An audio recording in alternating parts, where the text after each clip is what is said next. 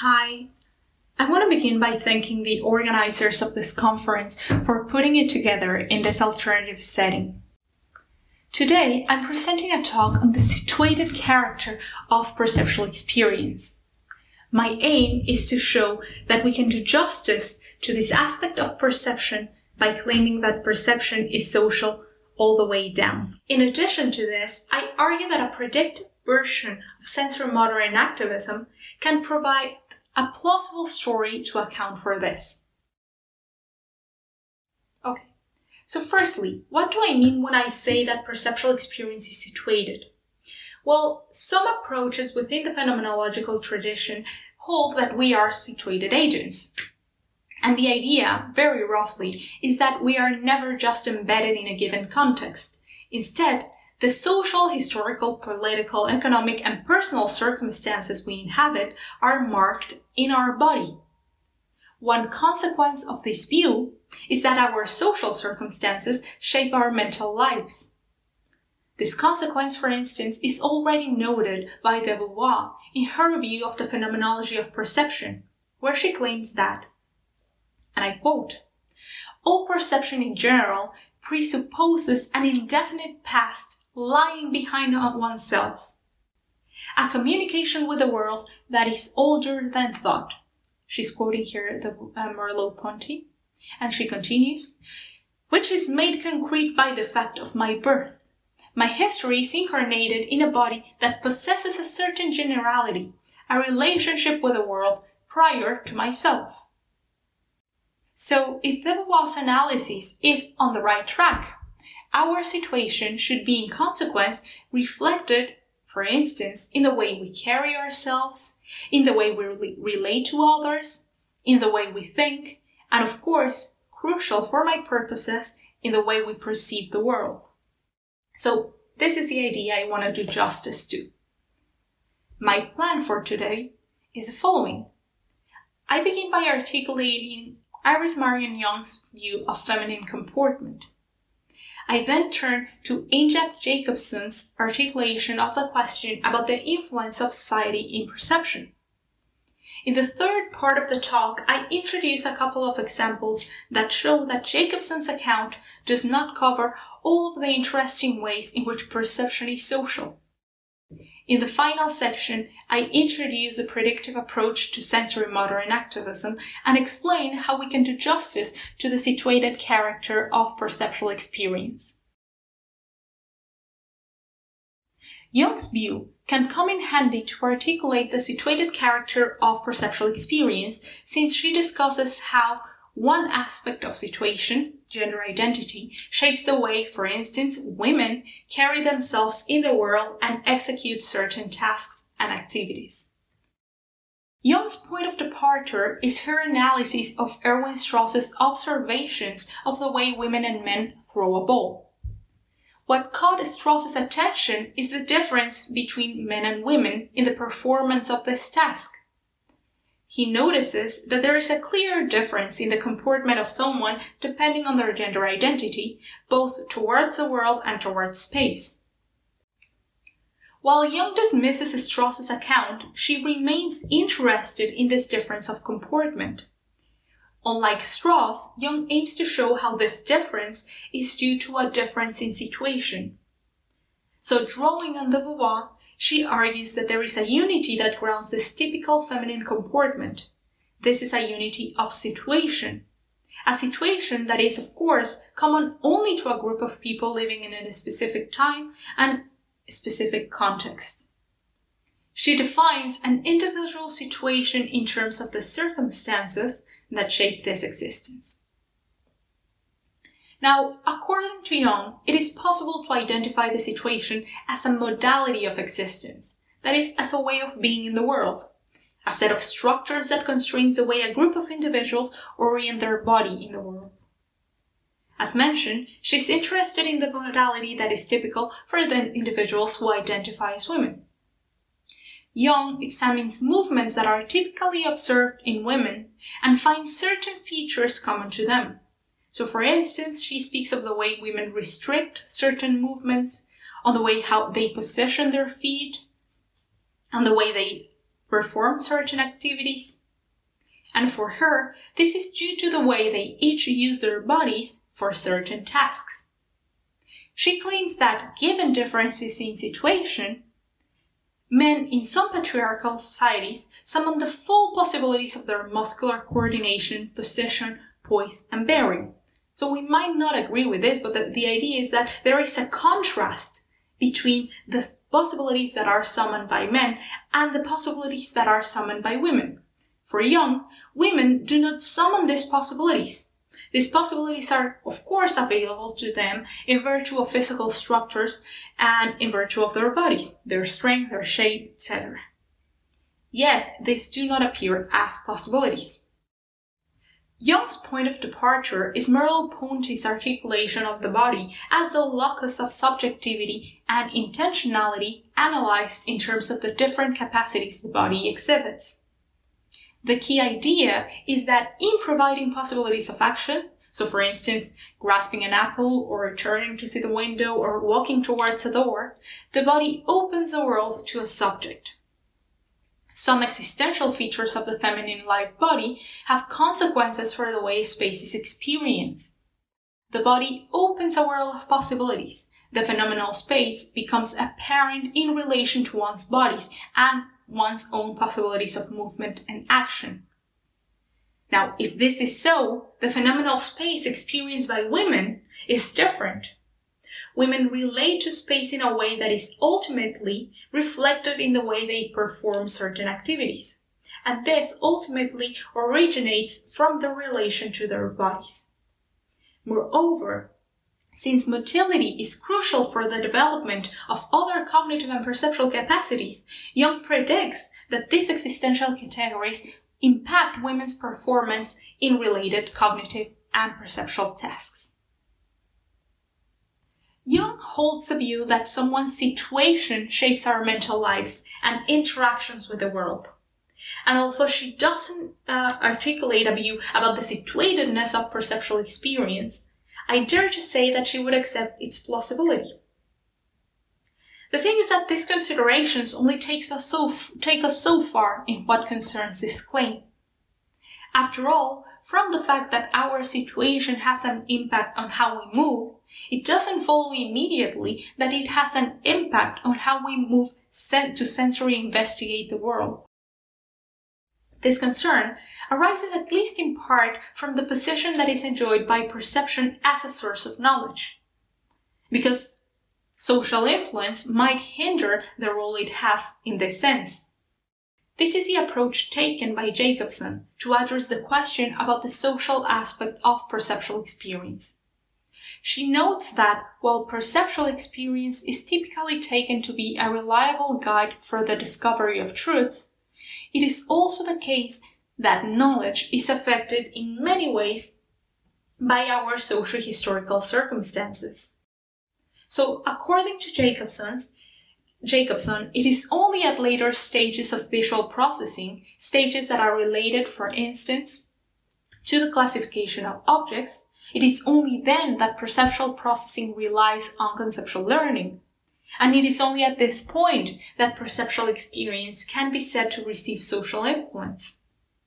This is so because based on previous learning, we fill in the gaps left by our sensory input. We draw for that on our socially learned concepts. Jacobson's thesis is that perception, then, is not social in itself, but in virtue of the interactions between perception and higher order cognition. If perceptual experience is social, according to Jacobson, this is incidental on visual processing relying on higher order cognitive processes. So let me move on now to the third part of the talk. To lend further plausibility to the thought that social influence is not reduced to conceptual influence, let me turn briefly to a couple of examples. I focus first on a case that shows the relevance of social interaction to the development of certain perceptual capacities, and then to a case that shows that there are differences in perceptual experience across cultural groups. Let me start with the first example. Consider social referencing. Social referencing is the regulation of one's behavior on the basis of others, and I quote here Bermúdez, of others' emotional reactions to a particular situation. In children's development, this is manifested when children face a puzzling, unfamiliar, or intimidating situation. Children look back at their carer looking for guidance. So according to Bermúdez, the children's behavior is influenced by the emotional response of the carer to the situation. Bermúdez refers to an experiment by Kleiner and colleagues in which children were tested on the avoidance of a modified visual cliff. This test uses a modified platform with a clear glass plate with two sides, a shallow and a deep side. So below the shallow side, there is a checker pattern placed immediately below. On the deep side, on the other hand, the same pattern is placed below, but at a certain distance. And in this way, it makes it appear as a cliff. Kleiner and colleagues observed that 12-month-old children look for feedback from their carer after looking at the deep side of the platform. While of the children whose carer smiled, most of them crossed to the deep side, none of the children whose carer showed fear crossed. What this shows is that we learn how to interpret sensory information based on feedback from others. The cliff becomes something children should avoid in light of their carer's reaction. Okay, let me now turn to the second example. This example concerns differences across individuals from different cultural backgrounds, and it concerns their susceptibility to the Miller-Lyer illusion. This illusion involves 2 or 3 arrows of the same length that differ in the direction to which their ends point, as you can see in the picture.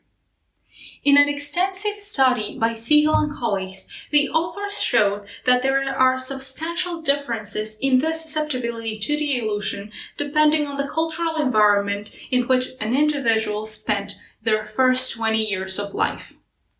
The authors analyzed 17 small-scale societies. According to Macaulay and Henrich, the authors I am following, the difference has been attributed to the adaptation of the visual system to the local environment. Now, according to the examples just reviewed, perception is influenced by society in at least 2 ways in addition to the conceptual influence identified by Jacobson. On the one hand, social interactions are relevant to the development of perceptual capacities, and on the other hand, social and cultural circumstances have an effect in perceptual content, for instance, in the susceptibility to perceptual illusions. So, depending on our social context, we might be better adapted to certain visual information. Now, what these 2 examples suggest is that perceptual experience is social all the way down. So let me now turn to the 4th part of the talk. I will very briefly outline the 2 views on which I am relying. On the one hand, sensory-motor enactivism, a view originally advanced by O'Regan and Noe in a 2001 paper, and on the other hand, the free energy approach, a thesis developed by Carl Friston, and then followed by many others. So let me start with sensory-motor enactivism.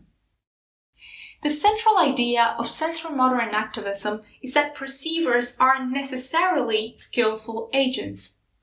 Perception is itself an interaction with the environment that requires the possession and exercise of practical knowledge. This is knowledge of the way sensory information changes after an interaction. The richness and detail of perceptual experience is explained by one's possession of that knowledge. Here in the picture we have Kevin O'Regan, one of the proponents of this view. Now, sensory-motor enactivism already has some tools to account for the important aspects of perceptual experience that depend on movement. And to an extent, it might be adequate to account for some of the things Young is thinking about. Recall that she claims that we experience space differently given our gender identity. So surely this has an impact on the knowledge that is required for perceptual experience, according at least to sensorimotor activism. The problem is that the understanding of embodiment within this view is too limited, since it refers mostly to morphological aspects, to the shape of our body, to the position of our limbs. The thing is that embodiment is richer than that. That is the point of the Beauvoir's claim I presented at the beginning. Recall that she claims that my history is incarnated in a body that possesses a certain generality, a relationship with the world prior to myself. Now, given other limitations of sensorimotor activism, which I do not discuss here, it has been proposed to bring together sensorimotor activism with predictive processing. So, let me very briefly present this view. Okay, predictive processing is a functional approach to neural dynamics that takes the brain to be driven by top-down processing. Very roughly, according to this view, perceptual processing is described as a cascade of predictions that is met by and adjusted on the basis of incoming stimuli. An example that can be useful to illustrate the position advanced by the framework relates to visual tracking. Think, for instance, of the capacity to follow a visual cue without explicit knowledge of where it is heading. So, for instance, following a bird flying in the sky. According to predictive processing, this capacity can be explained by taking the brain to predict the position of the bird as it moves. This prediction, the position of the bird, is inferred on the basis of the brain's best model of the world. The advanced prediction is met at a lower level by incoming stimuli. The prediction then is compared against this input, providing error feedback on the prediction. In addition to processing error feedback, the brain also processes the reliability and salience of this feedback. This is what is called precision. Error feedback is given more or less weight depending on its reliability. Now, there is another thesis at the vicinity of predictive processing, but that is, strictly speaking, a theory about the adaptive behavior of biological systems. From this perspective, predictive processing, which is what I just described, is just one way to implement this theory of biological systems. This is the free energy approach. I do not get into much detail. What I do want to emphasize is that what is relevant about the free energy approach is the way they see the model from which predictions are generated. According to the free energy approach, the biological system is an embodied agent whose boundaries are defined in virtue of its interactions with the environment.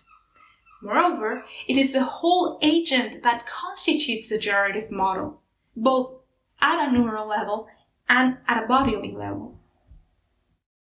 Okay, so how does this all come together?